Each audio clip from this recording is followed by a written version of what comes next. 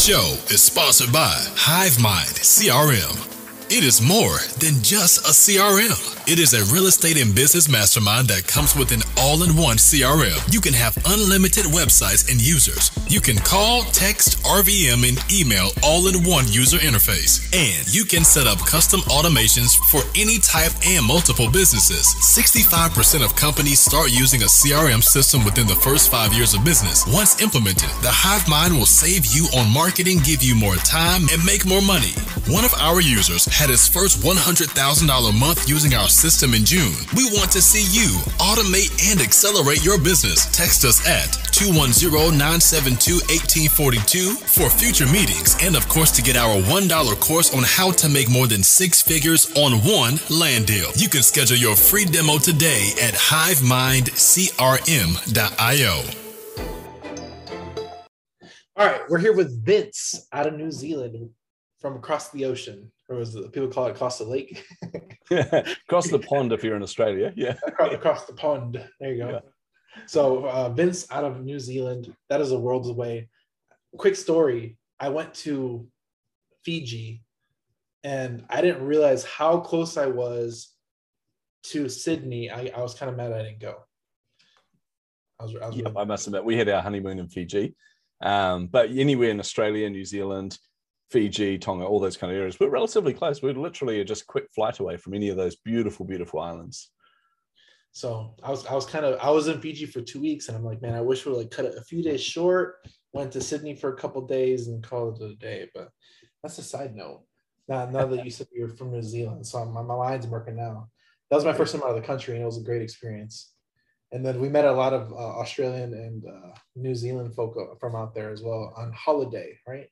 Well, we had our honeymoon in Fiji. We've been married for almost 27 years now. Congratulations. So that was 27 years ago. But two things happened. One, when we were in Fiji, we were like celebrities because the Fijians love the All Blacks. They love the New Zealand rugby team. So any Kiwis, any New Zealanders that were over there, we were treated like royalty, which was amazing. But the other thing that happened is we actually got kidnapped on our last day of our honeymoon. It was super scary, super short, and super exciting all at the same time. Because we did the unthinkable. Like one of the Fijian guys that was in our resort, he would tell us all about his village, and he took us down there horseback riding, went to his village. It was beautiful, and everyone there was so friendly. His dad was the chief of the village. He went and got us mandarins by climbing up these trees, like this giant Fijian guy. I swear he was like 9 foot tall, but apparently he wasn't. So he got us all these mandarins and that. And we thought, everybody's so friendly. I know we were told not to leave the resort, but we'll be pretty safe. And we were on our last day, so we thought, we'll just go for a quick wander down the road. So we walked down the road. Next thing you know, we found ourselves sitting on this bench with these like huge Fijian guys around us, telling us that we need to respect their need for kava, which is like an alcohol drink there. And that they want all our money. And we're going, dude, you picked the wrong people. We are broke. Like that was our honeymoon. We had spent every cent. Like on our last day there, we were planning on leaving with no money. And then it started getting really scary. I was looking at these guys going, man, like in a good situation, I could probably take one of them or at least cause some damage, but there's a half dozen of them there, and every single one of them are going to hurt me badly. And then all of a sudden, one of them just turned around and said, go, time to go. And we're like, what? And he goes, just go, and shuffled us off. And just as we were heading down to the exit area, we saw the van from the place that we were staying. And the Fijian guy there, he said he just had this hunch. He knew that something was wrong. He knew that we weren't where we should be. So he went looking for us, and they saw his van coming. So they panicked and let us go. So it was really scary for a short amount of time, but gave us the coolest honeymoon story ever. Like, honestly, we got to go back and say, we got kidnapped on our honeymoon. How many of you have done that? That is crazy. I will have to tell my wife about that story because she'll probably not like it. Yeah, true. She's going, last time we go to Fiji. To be fair, Fiji is a beautiful place, and it is safe. We just did what we were told not to do because, well, to be fair, I don't like being told not to do things. So that's probably why. You went for an adventure, and you had your adventure. Exactly. We got exactly what we asked for. So yeah. No harm, no foul. No, that's an amazing story. Yeah, I had a great time in Fiji, and it was, so I've been married 6 years, so it's been 6 years since I'm to Fiji. Awesome, man. Congratulations. Yeah. Yeah, it's pretty crazy, man. It's a small world when you start traveling it, you know? Yeah, definitely. So the one thing I do regret is not going to Sydney. Maybe next time. There you go. So So I do have some Australian friends now that I do want to travel. So I think he's coming here this year, and we might go there. I don't know. I might make a trip out of it, but we're excited about that. Off of that tangent, everybody got the Fiji story this time out of two people from across the pond. Yeah. That's awesome. So tell us a little about yourself. You want to take your drink? Go ahead, man. I see you. For those listening, I was like, I just poured myself a whiskey and I thought, you know what? I just want a quick mouthful while you're talking. Then you quickly finish. I'm like, no. No, go ahead. So tell us a little bit how you came into entrepreneurship, a little bit about your past, how long you've been an entrepreneur, all that good stuff. Oh, wow. So many aspects to that question there. So my entrance into entrepreneurship was what I call survival mode when I was 11. And I don't share this too much in podcasts and things, but I grew up in a really abusive household. I grew up in poverty and it was just really unsafe environment. So one of the things I realized very early on is I need to fend for myself. So at age 11 or at age 10, I got given, and this is going to really date me here, but I got given these little Sinclair ZX81s. They were some of the first personal computers, very, very limited personal computers that came out.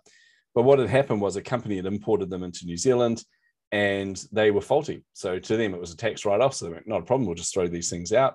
I managed to get these things out of the bin and suddenly I realized I can fix them because they had rubber membrane keypads. They're really, really terribly designed.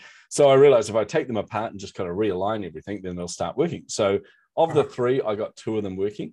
And then I asked around at school and turns out some of my schoolmates, their parents really, really wanted these. So I sold them to them for a good bit of money. And from that, I bought myself a Commodore 64, which is one of the greatest kind of personal computers to ever be made. I mean, it's so dated now, but it was just glorious in the day.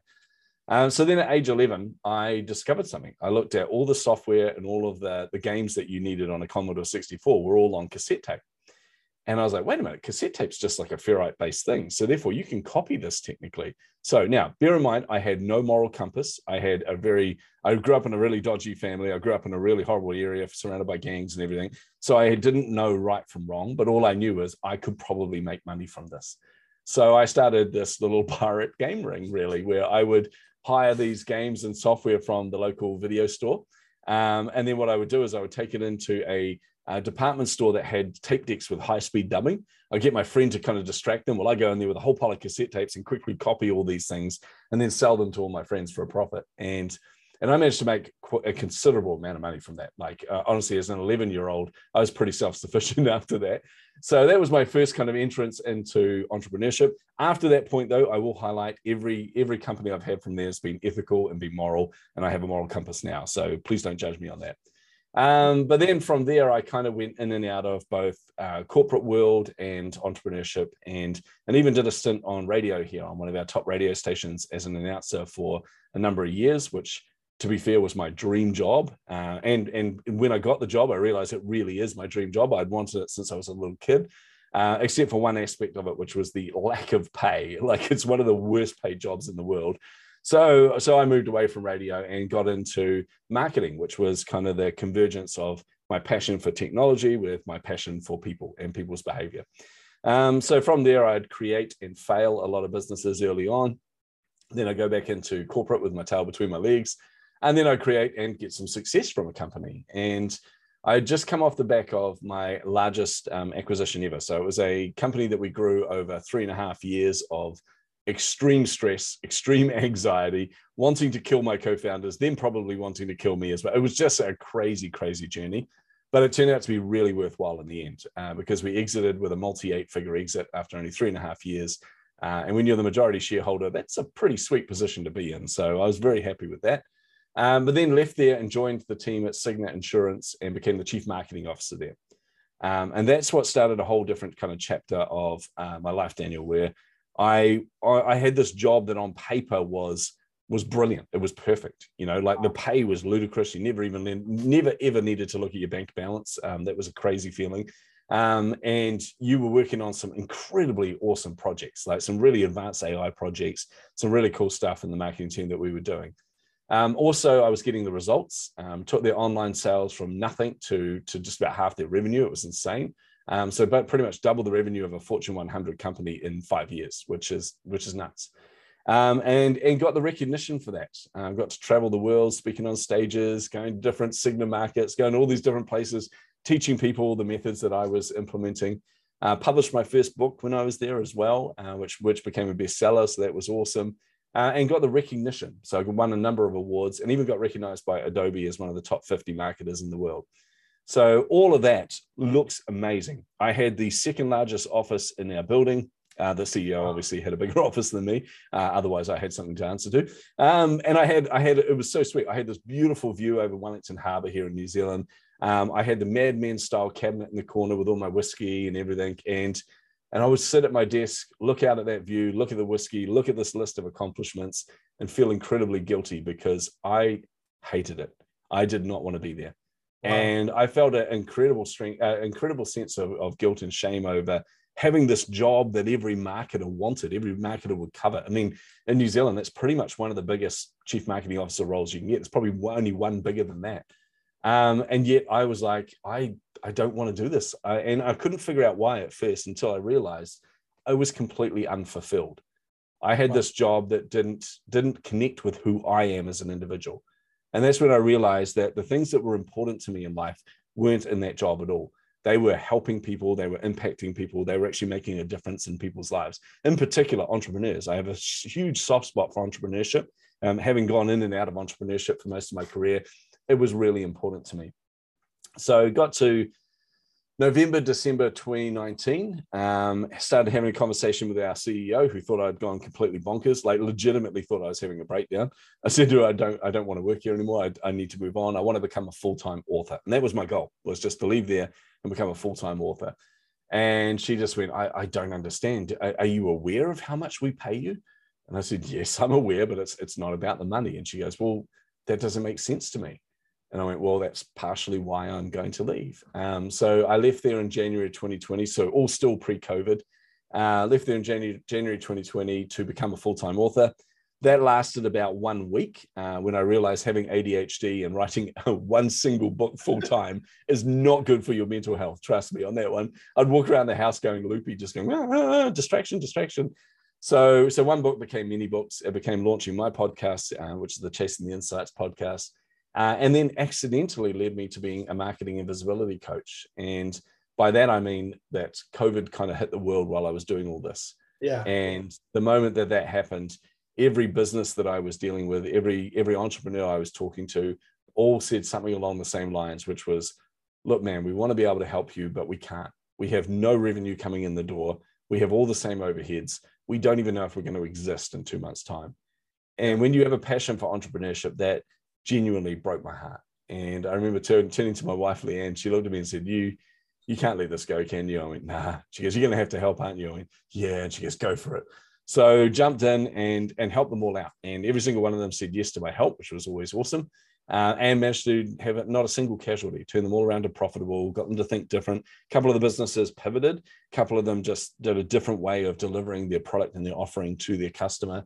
And in other cases, they really didn't even realize what they were sitting on. So by helping them with that, we actually ended up doubling their revenue. So that was really exciting for me because I had this strange bubbly feeling on the inside. And I'm going, What is this? What is this? And I went, oh my goodness, I feel fulfilled.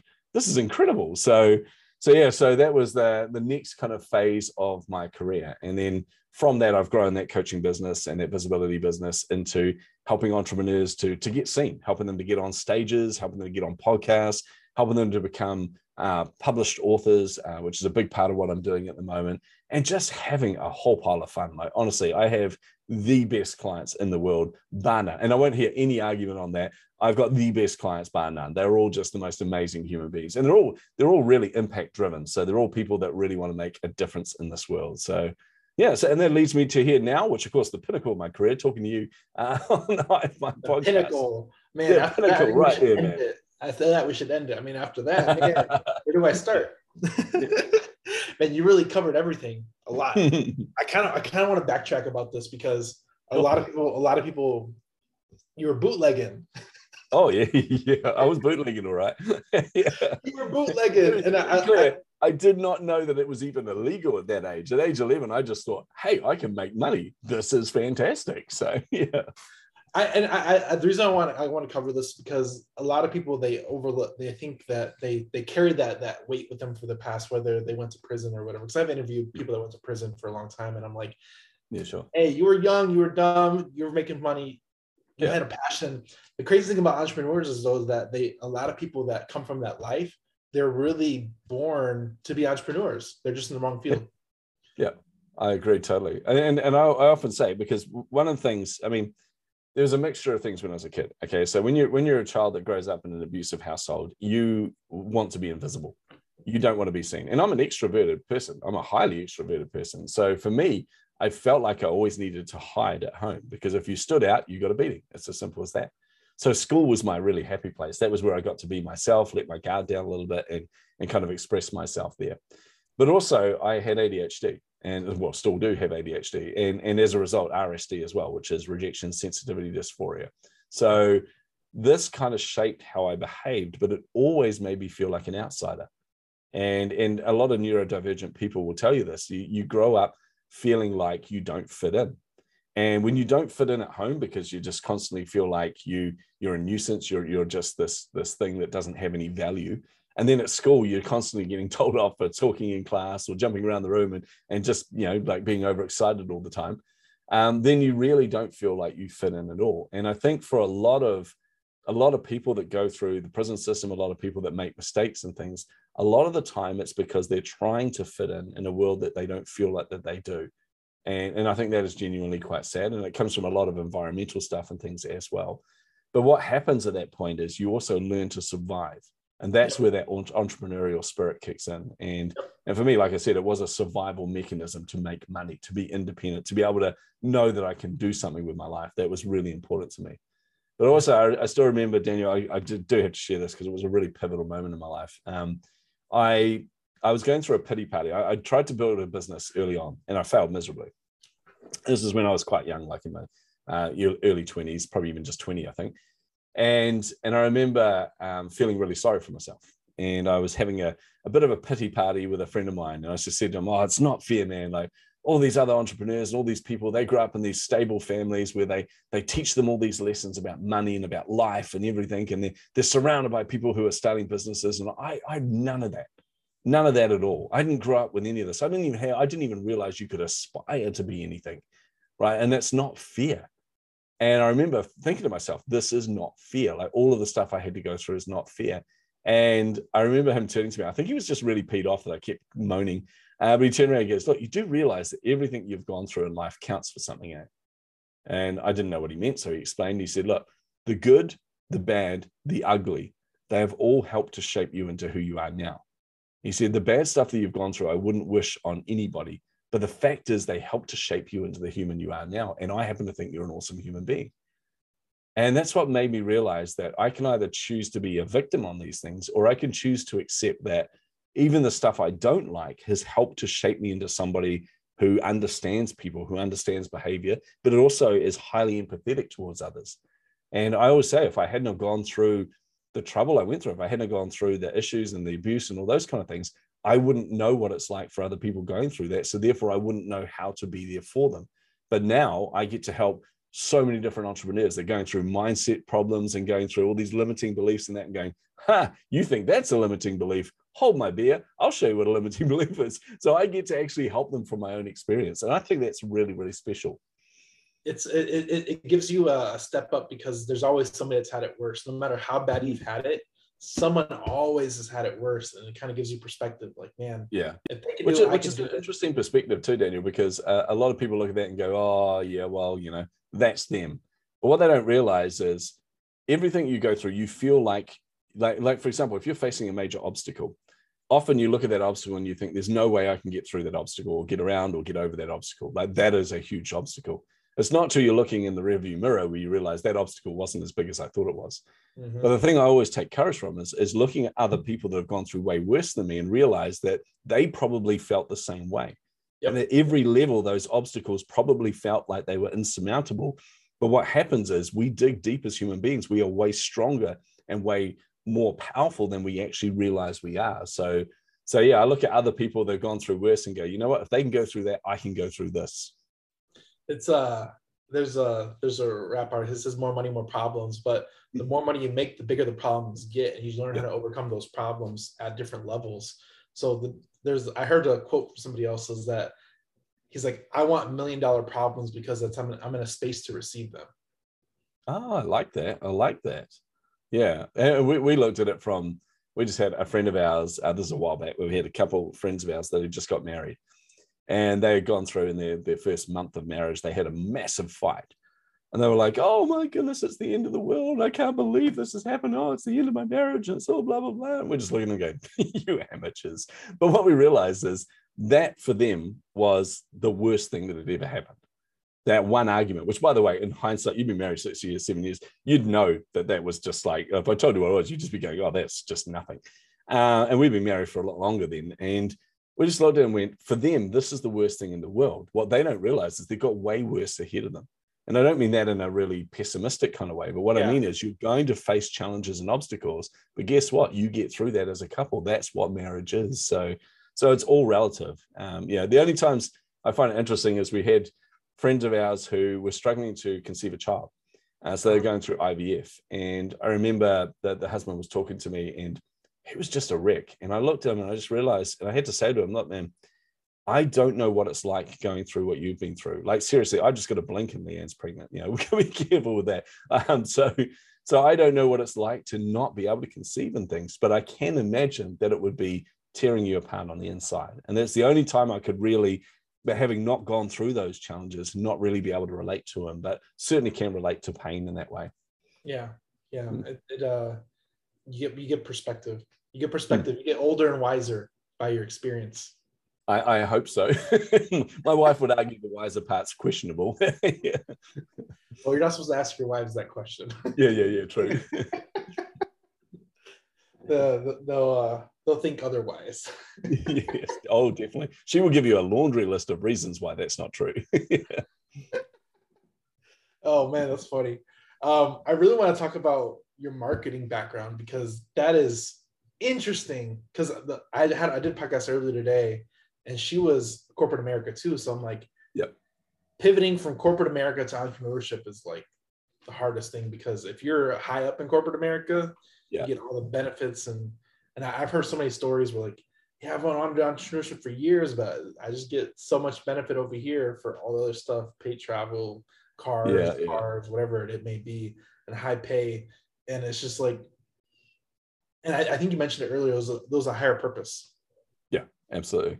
And I genuinely do believe this. And don't get me wrong, there are people that are genuinely cut out for corporate. I'm just not that person. And by that, I mean, I can serve somebody else's vision. That's not a problem. But the challenge I had was at that level, when you're a chief marketing officer in a Fortune 100 company, you aren't at the front line. You're nowhere near the front line of where you're helping others. In fact, we literally had to think of staff and team members and people and even our clients as dollar signs and figures.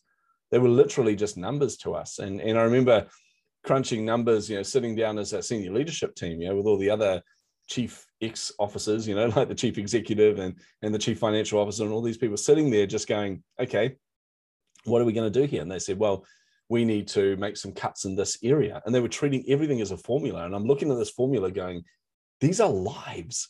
These are people that have stories, that have families, that have children, that have all of these different kind of things. This doesn't sit okay with me. And I even remember, I'm trying to think how much of this I can share without getting in trouble here. But after I left, there were some decisions that were made that I didn't agree with. Now, I have no say over those decisions, obviously, but I remember bumping into some of the senior leadership in the airport. And I was flying up to Auckland. They were flying out somewhere else. And I caught up with them and I confronted them on that. And I said, look, what the hell was up with that decision? That was, I morally questionable. I don't agree with what you did there. And they turned around and said, but you weren't there, Vince. You're our moral compass. And I said, well, don't you dare ever put that on me, because that absolves you of a responsibility of treating people as human beings. And they were being kind of half cheeky, to be honest. They were being kind of cheeky with me in saying that. But also there was an element behind that, which I really didn't like, which was saying, well, if you were there, you could have saved these people. And I'm like, that's not how life works. Treat every human as a human. So for me, I definitely don't fit into that culture at all. And I realized that more and more, that's why I was so dissatisfied with that job. And if I look back, over my career, the companies that I've created have been really stressful, obviously, because your runway's running out. You've taken, with our latest kind of company that we had, we took $1 million worth of seed funding. And then we raised another $1 million round in there as well. And we've got a team, and we've got a runway that's running out, and we've got to get the clients signed, and we've got to build those clients up, and we've got to get all this kind of stuff, all these moving parts at the same time. That's a lot for people to deal with, right? So there is a high amount of stress for that, but you are in control, and you get to treat those people the way that you want to treat them. You get to be authentic to who you are. And then I work in small teams. So I'd work in like not-for-profit sector, and that gave you a bit more freedom, which was really, really good. But corporate world, I've worked in corporate banks, and that was just so stifling. I absolutely hated it. The one thing I did like about Cigna when I joined there was when they hired me for my expertise in startups and creating companies. So they said to me, we want you to challenge us and challenge our corporate nature and challenge the way that we approach things, because their solution, as every corporate is there's a problem over here. Let's get a whole pile of money and throw it at that problem, rather than go, how do we think different? How do we use constraint as our advantage and not our disadvantage, So just a very different way. So I do think, though, there are different wired people. There are people that are wired for corporate life, and they're happy to do that. They don't really hold a vision of their own. They don't really understand what's important to them in that aspect. But for those of us that are, and the term's overused so many times, Daniel, but for those of us that are heart-centered, so those of us that genuinely want to make an impact on this world, there's no way we're going to last in that environment. We have to create something ourselves. We have to birth something into this world that's going to make an impact.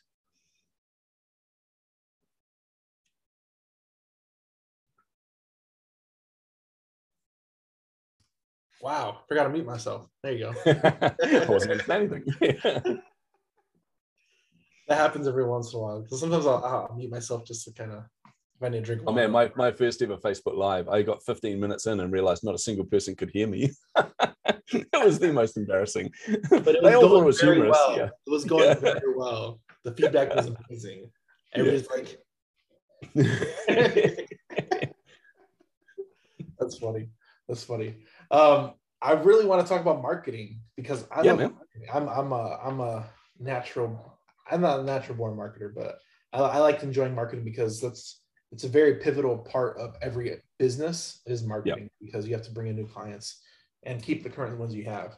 So let's talk about some marketing tips. What are some marketing tips that some people can easily implement to build up user confidence or to get new customers? Love it. Well, the first marketing tip I'm going to give you is going to irritate everyone, because they're going to go, oh, no, I don't want to do that. But trust me when I tell you, this is the best tip you're ever going to get in your marketing career and your entrepreneurial career. And that is get in front of your customers as early and as much and as frequent as possible. And by that, I mean, not even like there's this temptation. Say, for example, you're a coach, or you run a course or a program.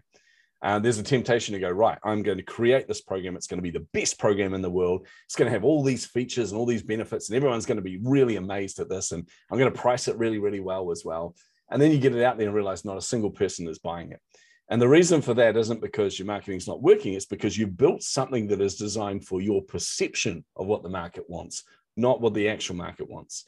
And I'll give you a good example of this with that startup that I was in, Common Ledger. Our clients were accountants and accounting firms. And I remember purely through an accident, actually, I did a presentation to senior leadership at PricewaterhouseCoopers, so PwC. And they were dialing in multiple different countries around the world. So I had to do this live demo of our software, of the thing that we created, and how it was going to impact all of their lives. It was going to change their whole business forever, blah, blah, blah.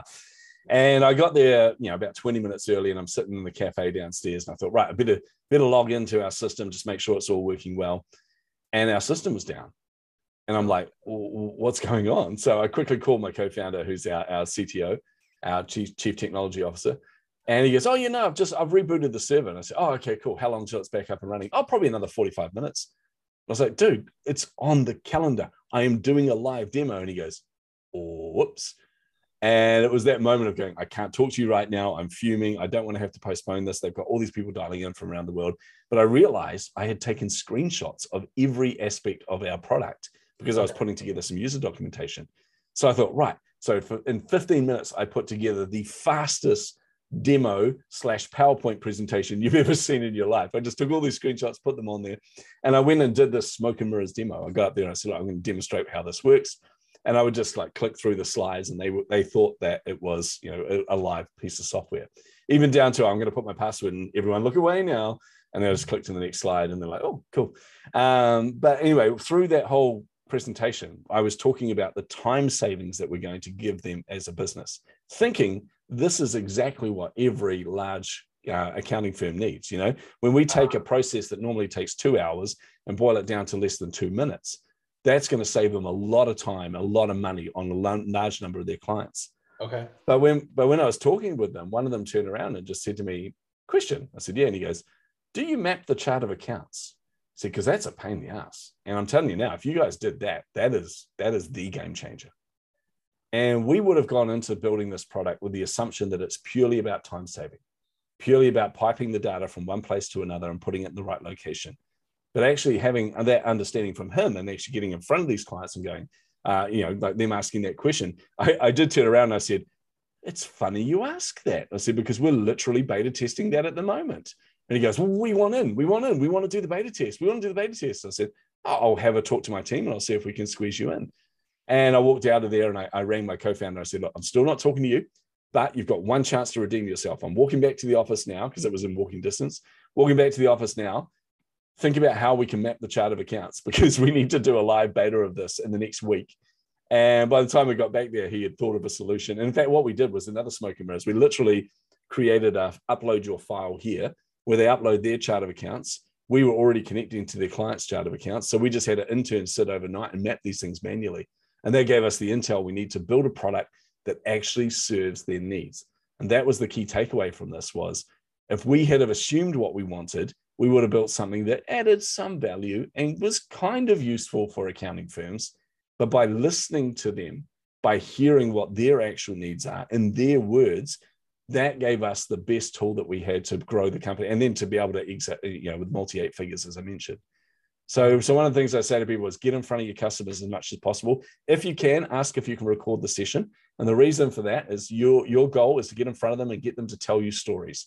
Tell you about times that they've purchased anything similar to yours. Tell them about the fears that they had, the concerns they had, what they liked about it, what they didn't like, what was the thing that really surprised them. Just really get in their words all that information there because that's your marketing material right there. When they're telling you the words that you can use, that is what you're going to use in all of your marketing, and that will accelerate you far beyond most of your peers.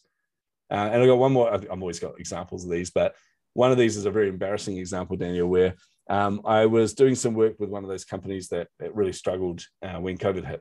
There was these two little old ladies in Melbourne, Australia, and they'll kill me for calling them little old ladies, but they are, so they will get over it. No, they're the loveliest two people, but I'd helped them to get their entire business online because their entire business was a bricks and mortar store. We took that, we put it online in a weekend. It was incredible. They had huge success from that. But one of the things I realized is that success is built around momentum, and that's not sustainable long-term. We need to be able to grow their search engine optimization, for example. So I went back to these two little old ladies and I said to them, okay, right, here's the problem we've got is I need to make sure that you long-term, you're going to reap the benefits from all of this. So one of the things I notice is that your results on Google are not performing very well. So therefore we need to do what's called an SEO audit. So I thought I was explaining this really well. So an SEO audit, which is a search engine optimization audit. So in that, we'll find out what's going on. And then I'll put together a strategy to help you get higher in the rankings. Yeah. And they both just looked at me completely blank. And one of them kind of leant in over Zoom and she just said, look, love, we don't care about any of that. And my heart sunk. I'm like, what? Like, this is one of my areas of expertise. How can you possibly not care about that? And she goes, all we want to do is get found on Google. And that's when I realized all of the terminology, all of the words, all of the ways that I was using to explain this were in my head, in my experience as a marketer. They're not marketers, they are your clients. Getting in front of them gave me the exact wording I needed. In fact, I pivoted on the spot and said, well, how about this? You're not getting found on Google. She goes, no, we're not. And I said, so how about I find out why you're not getting found on Google? She's like, yes, that would be great. And I said, and then we'll put in place a plan to get you found on Google. And that was it. Sign on the dotted line, take my money. It was one of those moments where it was so damn obvious, but I would never have seen that if I didn't talk to the customers as much as possible.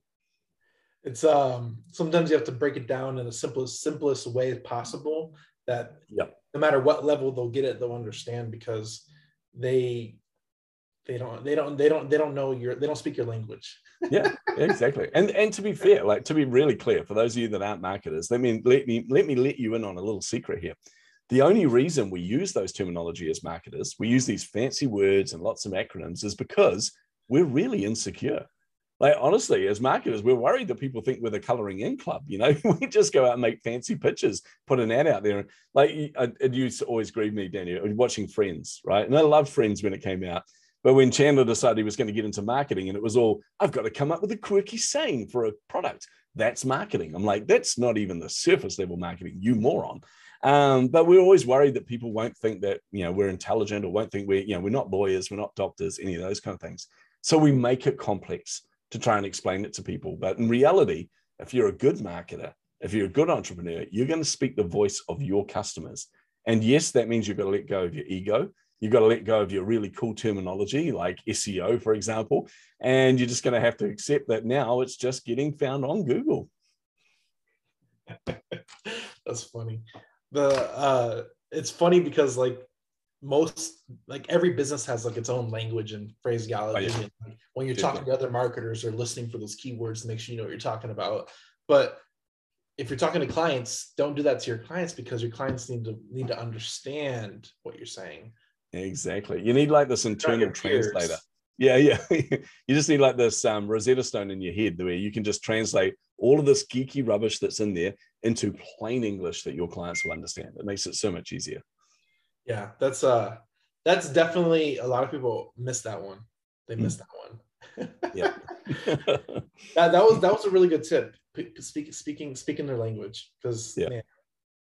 We learned this. I came up with this concept called coffee line tests, and this came from one of my early startups, which had potential but was a bit of a failure. And it was a failure because I misread the market at the time, and also I hired a really useless developer.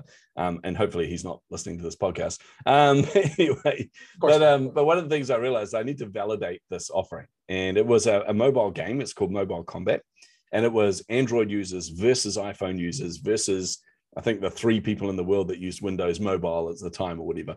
But the idea was you would be walking along and your phone would bleep and it would tell you there's iPhone users near you that are registered in the game. So you would battle them in a top trump style game, and you would take your city, your town for your platform. So it was really exciting, and the potential of this was huge.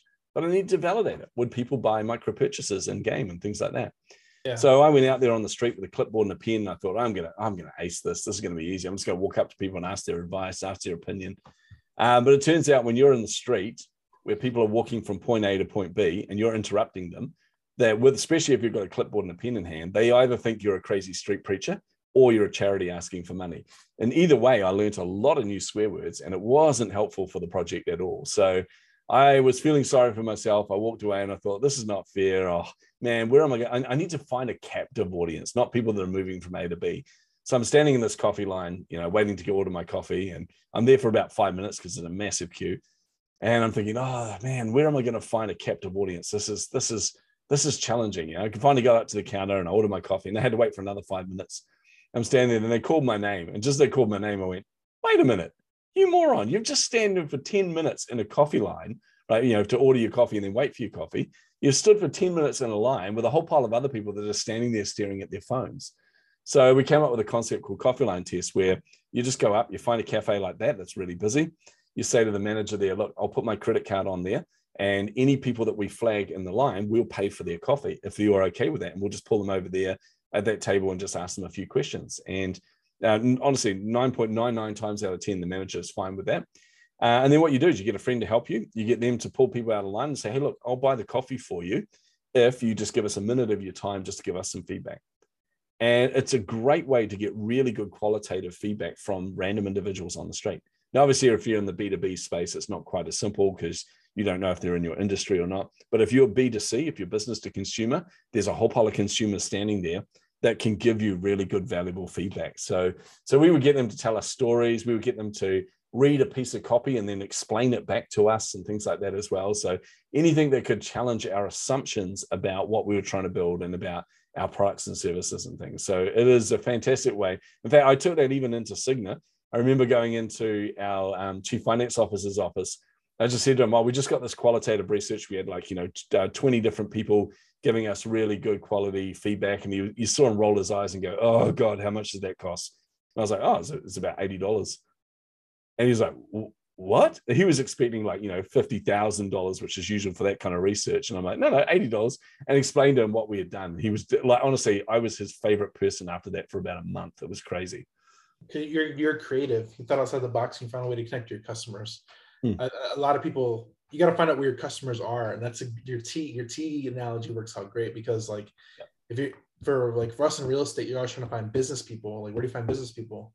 You go to the golf course, you go to the cigar bar, you go to the bar, because that's where people in the midday, they go to waste time, Yeah. Well, if you can find that captive audience, it's beautiful. In fact, we translated it for the B2B space with Common Ledger, with that accounting company, where what we did was we said, okay, well, if we go to a conference like XeroCon, which is where Xero and a bunch of their add-ons and things were doing these big demos, we knew there was going to be about 10,000 people there. And we're like, okay, we're going to this conference. We can either pay $10,000 to $20,000 for a booth there and then try and entice people to come over to you. And the reason they're coming over to you is probably just to get a freebie anyway, and they don't really want to hear from you. Or we can capture them where they're captive. And that was the lunch lines. So I armed my team. We all had an iPad each. We had a survey on the iPad, which was 7 questions.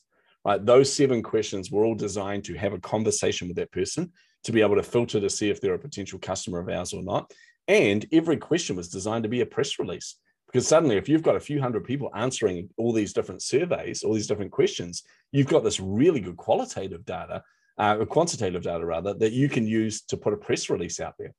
So we would walk the lunch line, and what we'd do is we go up to people and say, hey, do you want to fill out a quick survey and go in the draw to win a bottle of scotch?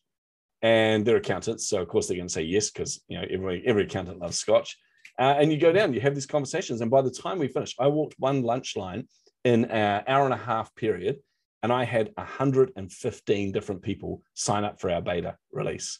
115 different people who had now given us information that was going to be used in our press releases and everything as well. So you can adapt it to any environment. You just got to get creative and think, where are they captive? What value am I adding to them? And how am I doing this in a way that's not just basically not blatantly selling to them at all? Interesting. You got my mind working now, because there's an event space and they want to charge $20,000. I'm like, I'm not going. Oh no, hack that, man! Hack that event space. Like and apologies to all my friends that are in the event management business, but I never pay for a booth. I never pay for a table or anything. I just go there, I turn up, and I own that conference. And you can do the same. It's not that difficult. Surveys are your friend. Surveys. I'm gonna have to do that. Do a quick survey. I'm gonna do this because I definitely not paying $20,000. And usually what we do is we'll send a bunch of people over there. Oh, somebody listen to this. Man, I'm giving it away on the podcast. Oh, I don't want to go into it now. You'll have to censor that. Everyone think you're just swearing nonstop. Yeah. But I call those surveys polypurpose surveys, because they're a survey that fits multiple different purposes. Because like I said, they are there to gather information on your target market. They are also there to filter them and see if they're a potential. They're also there as a conversation starter. Like, for example, one of the questions was, for us was, what's the biggest challenge you face with all this new software in market? And honestly, that's all you had to say. And you got a lecture for probably the next 2 minutes of them going, don't get me started. I've got 1,500 customers all on different systems. None of their software talks to each other. Nothing connects to each other at all. It's a real pain in the ass. And everyone keeps telling me my life's so much simpler now, but it's not true, Vince. It's not true. And you're going, well, what would be the solution to that? And you go, I don't know. I just want something that makes it all play nicely together. And I go, well, we're literally beta testing something like that now. They go, you kidding? I said, no, seriously. I want in. And they'll grab you by the scruff and go, I want in, because they've immediately gone to that point of pain. And you've now told them that there's a potential solution out there. But by the way, they may not make the cut of that list. So now they're going to fight you to make sure they get on your beta test. And it's a paid beta. So you've suddenly got a whole pile of new clients, and you're proving the value of your product to them. It was a no-brainer, man. And then on top of that, you get a whole pile of free press around it as well. I mean, it was win, win, win, win, win. I'm gonna have to. You got my wheels turning. I'm gonna have to implement something, because I'm the I'm the person that implements stuff. I'm that guy. There you go, man. There you go. I love this. So, let me know how it goes. Let me go. We'll have to do a follow-up episode where you give me your rundown of how things went. Yeah. I'm gonna do it because it's just, and that's why like when you said you're a marketing exec, I'm like, okay, I'm gonna get something out of this one for myself, because that's the whole point of the podcast is I'm trying to get something for me. I love it. It's very selfish of me. Sorry for everybody in the audience if this isn't for you. This is for me. We're just letting them in on the inside secret now. So why do you think I have a podcast? It's just because I get to learn from all these amazing entrepreneurs around the world. I mean, hello. Like, if you can see the video versions of half of mine, I'm sitting there listening to them, taking heaps of notes, and then having to remind myself, you're the host, Vince. You're supposed to be listening. You're supposed to be responding. I'm like, whoops. Oh, I can listen to this later on. Yeah, it's purely selfish, but it's so much fun. So surveys, we did ads. We did ads over the event. Like, if you want $20,000, we might just run 2,000-3,000 over your event, and then we'll send people there. Yeah. Or another hack you can do. We used to do this all the time, although a lot more people have gotten on to this now. But in the early days, we were the kind of pioneers of it. We would turn up there. We would contact every accounting firm that we knew was going to the conference, and we'd just say to them, hey, we're going to have a pre-conference breakfast. It's all on us. Come and join us. And it would cost us, a couple of $1,000s to get a whole pile of accounting firms together, tell them about what we're doing, feed them, give them free drink and everything. Then they'd turn up to the conference and they're all talking about us. So we've already kind of pre-hacked that entire conference, So yeah, it was funny though, because one of the other providers there who had paid for a booth kind of heard from a number of people what we were doing, and he bumped into me there and he goes, you dick. He goes, we spent $20,000 to get here, and all anyone's talking about is you guys. I went, hey, that's what happens when you're a good marketer, man. He went, oh.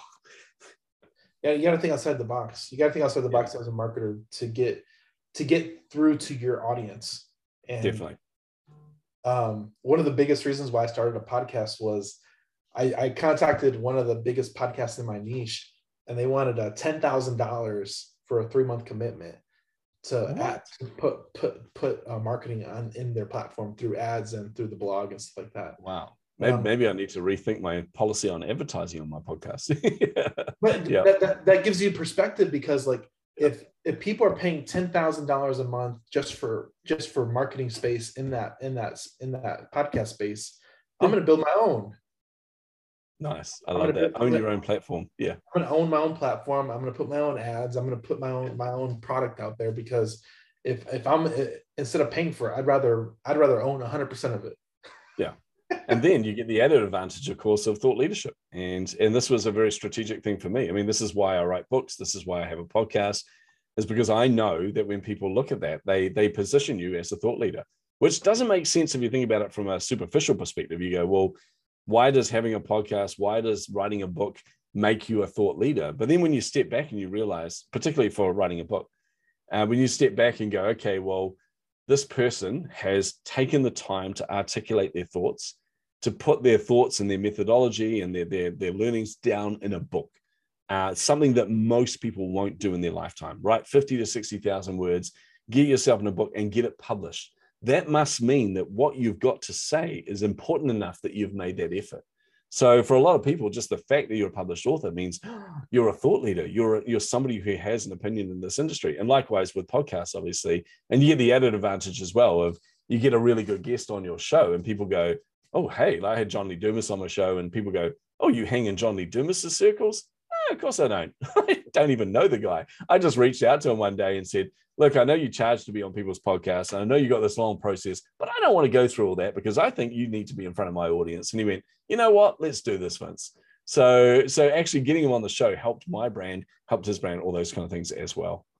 You never know what people will say yes to if you don't ask. And a lot of people, exactly. It's podcasting. It kind of opens the doors because people have a conversation with you that they normally wouldn't have if it's not being recorded, and if you don't have a platform that you don't take seriously. Yeah, 100%. So, let's kind of talk about the book. We got a couple minutes here. Man. Talk about your book company, book release. If how you're doing, make people become a bestseller, all that kind of stuff. Well, look, I'll give a quick background on it. Is when I published my first book, I'm one of those people that I don't want to go. I was in conversation with the likes of Hay House and some of the traditional publishers, And I saw the challenges that come with those platforms. And don't get me wrong, getting published by those kind of companies is amazing, right? But you don't control the narrative necessarily of your book. They have people that are professionals that will tell you how it should go, how it should be structured, etc. And you don't have much say on that yourself. Plus, they actually do things like, all the marketing and things like that as well. And they're not me. They're not my marketing. They're not my style of marketing. So I wanted to control that. So I set up my own publishing company, hired really good proofreaders, editors, designers, etc. And they've helped me to publish my books, but they've also helped my clients to publish their books as well. And coming off the back of last year, I realized I helped 20 of my clients to become published authors. And that for me was the highlight of the year. Seeing their face and their big cheesy grin every time they held that book, that was incredible. So I decided 2022 is going to be the year where I double down on that. I'm going to help 200 entrepreneurs to become authors this year, and then realized there's no way I can do that with a traditional solo book. So I launched a series of collaboration books. And these are books where you pay a very little fee. You pay $1,500. You write 3,000 to 5,000 words. So it's very accessible for most entrepreneurs, but then we take care of the rest for you. I've got my team will make that a bestseller. My team will publish it. They'll put the formatting together, the editing together, all those kind of things. They'll create the author copy for you, and they'll give you 10 copies of the print book, 10 copies of the ebook as well. So you get all those to force your family to have as presents over Christmas, etc. And then 1 month after the publication date, you then get all of the ebook versions of it. You get the PDF, the EPUB, the Mobi, and a strategy document showing you how to use that to make real money. Because you don't make money off the book sales themselves. Nobody does. Unless you're J.K. Rowling or Tim Ferriss or someone like that, you don't make much money off that. So what we do is we give all of that profits to charity. We give it all to a social good campaign or a not-for-profit, and you get the files and you get a strategy document on how to turn that into leads, turn that into revenue, turn that into something that's going to add value to you as a business. So so we're working on that this year. I've got about 3 titles left at the moment that I'm finding the last authors for. One of them is called The Heart-Centered Entrepreneur. One of them is called Screw the Hustle. It's an anti-hustle and grind book. And then the other one's called Love Your Marketing. It's for marketers to talk about how to brand their business and how to market their business in a way that doesn't feel like they're being a sellout. So so that's where I'm at with that. Having a heap of fun. Tested that over Christmas. Just thought, not sure if people are interested in that. Launched with 9 books, which I was told off. One of my coaches said, launch with 1 book, Vince. Fill it. You're trying to find 10 entrepreneurs to fill a book. Why would you launch with 9? And I said, well, because you told me I can't. And I don't like being told I can't do something. But I filled 5 of those books within the first week. And now another one's filled. And now we're finding the last for those. So that's kind of where I'm focused. We'll be doing more throughout the year, but I just need to nail those last little co-authors for those books themselves. I like that.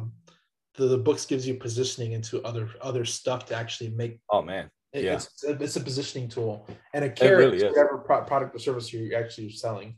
I'm telling you now, man. When I put my first book out there, I went from charging like $2,000 to $5,000 for a keynote speech to speak at someone's conference to $20,000, even down to just pre-COVID.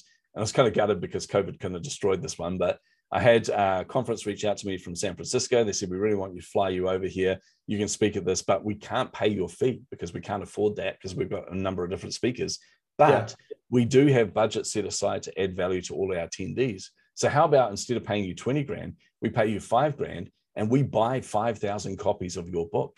And that way you can do a book signing there. So I'm like, quick mental calculation, realize I'm actually making more money doing it this way than just paying the fee. And they get me in front of all of their clients and all the attendees for the summit. And I become the kind of brand hero from there. So it just opens an incredible amount of doors. Like, honestly, if you want to speak at a summit, they'll take you more seriously if you're an author. You want to get on a podcast, same again. It's nice and simple. No, that's awesome. Where can people find you online? I make it so hard for people. No, I'm joking. I make it real easy. Just go to chasingtheinsights.com. That's the home of my podcast. It's the home of my books. It's also where you'll see every link to connect with me on social, and do that. Come and join my Facebook group. Come and just connect with me on every platform. Unless you're a spammer, then please don't. But it's also where you'll see 2 links on there. You'll see the link to become an author. That's in the menu, and that's where you can find out about the books that we're launching at the moment. If you're interested in those, please do register now because they are selling out really, really quickly. And then you also see a link to a free strategy call. So this is where you can book half an hour with me, no obligation, totally free, where I can give you some clarity and give you some wisdom around your marketing roadmap. Ooh, I might take you up on that. I know it's probably go ahead and book it, man. You know you want to. I really do, because I like insight from different people, and I think my partner talks about we get advice from many counselors. So yeah, totally. Perspective is priceless. Yeah. That's my other theory is too. Every coach has a coach. Every marketer has a marketing person they learn from. Every salesperson has a salesperson they learn from. That's just how it should be. One last thing. What is a quote that you resonate with that is yours or somebody else's? I'll give you one that's mine. It's from my first book, Chasing the Insights. It is, we don't chase the wins, we chase the insights. And it's used to reframe your mindset around experimentation and reframe your mindset around when you test something. So it's not that you win or lose. It's not that you succeed or fail. It's that you either get the result that you hypothesize or you learn a huge amount of insights from the result. And with that, we'll end it. That's amazing. That's a good quote. I like that one. We appreciate you coming on. Thanks for your time. Thanks so much for having me, man. Cheers.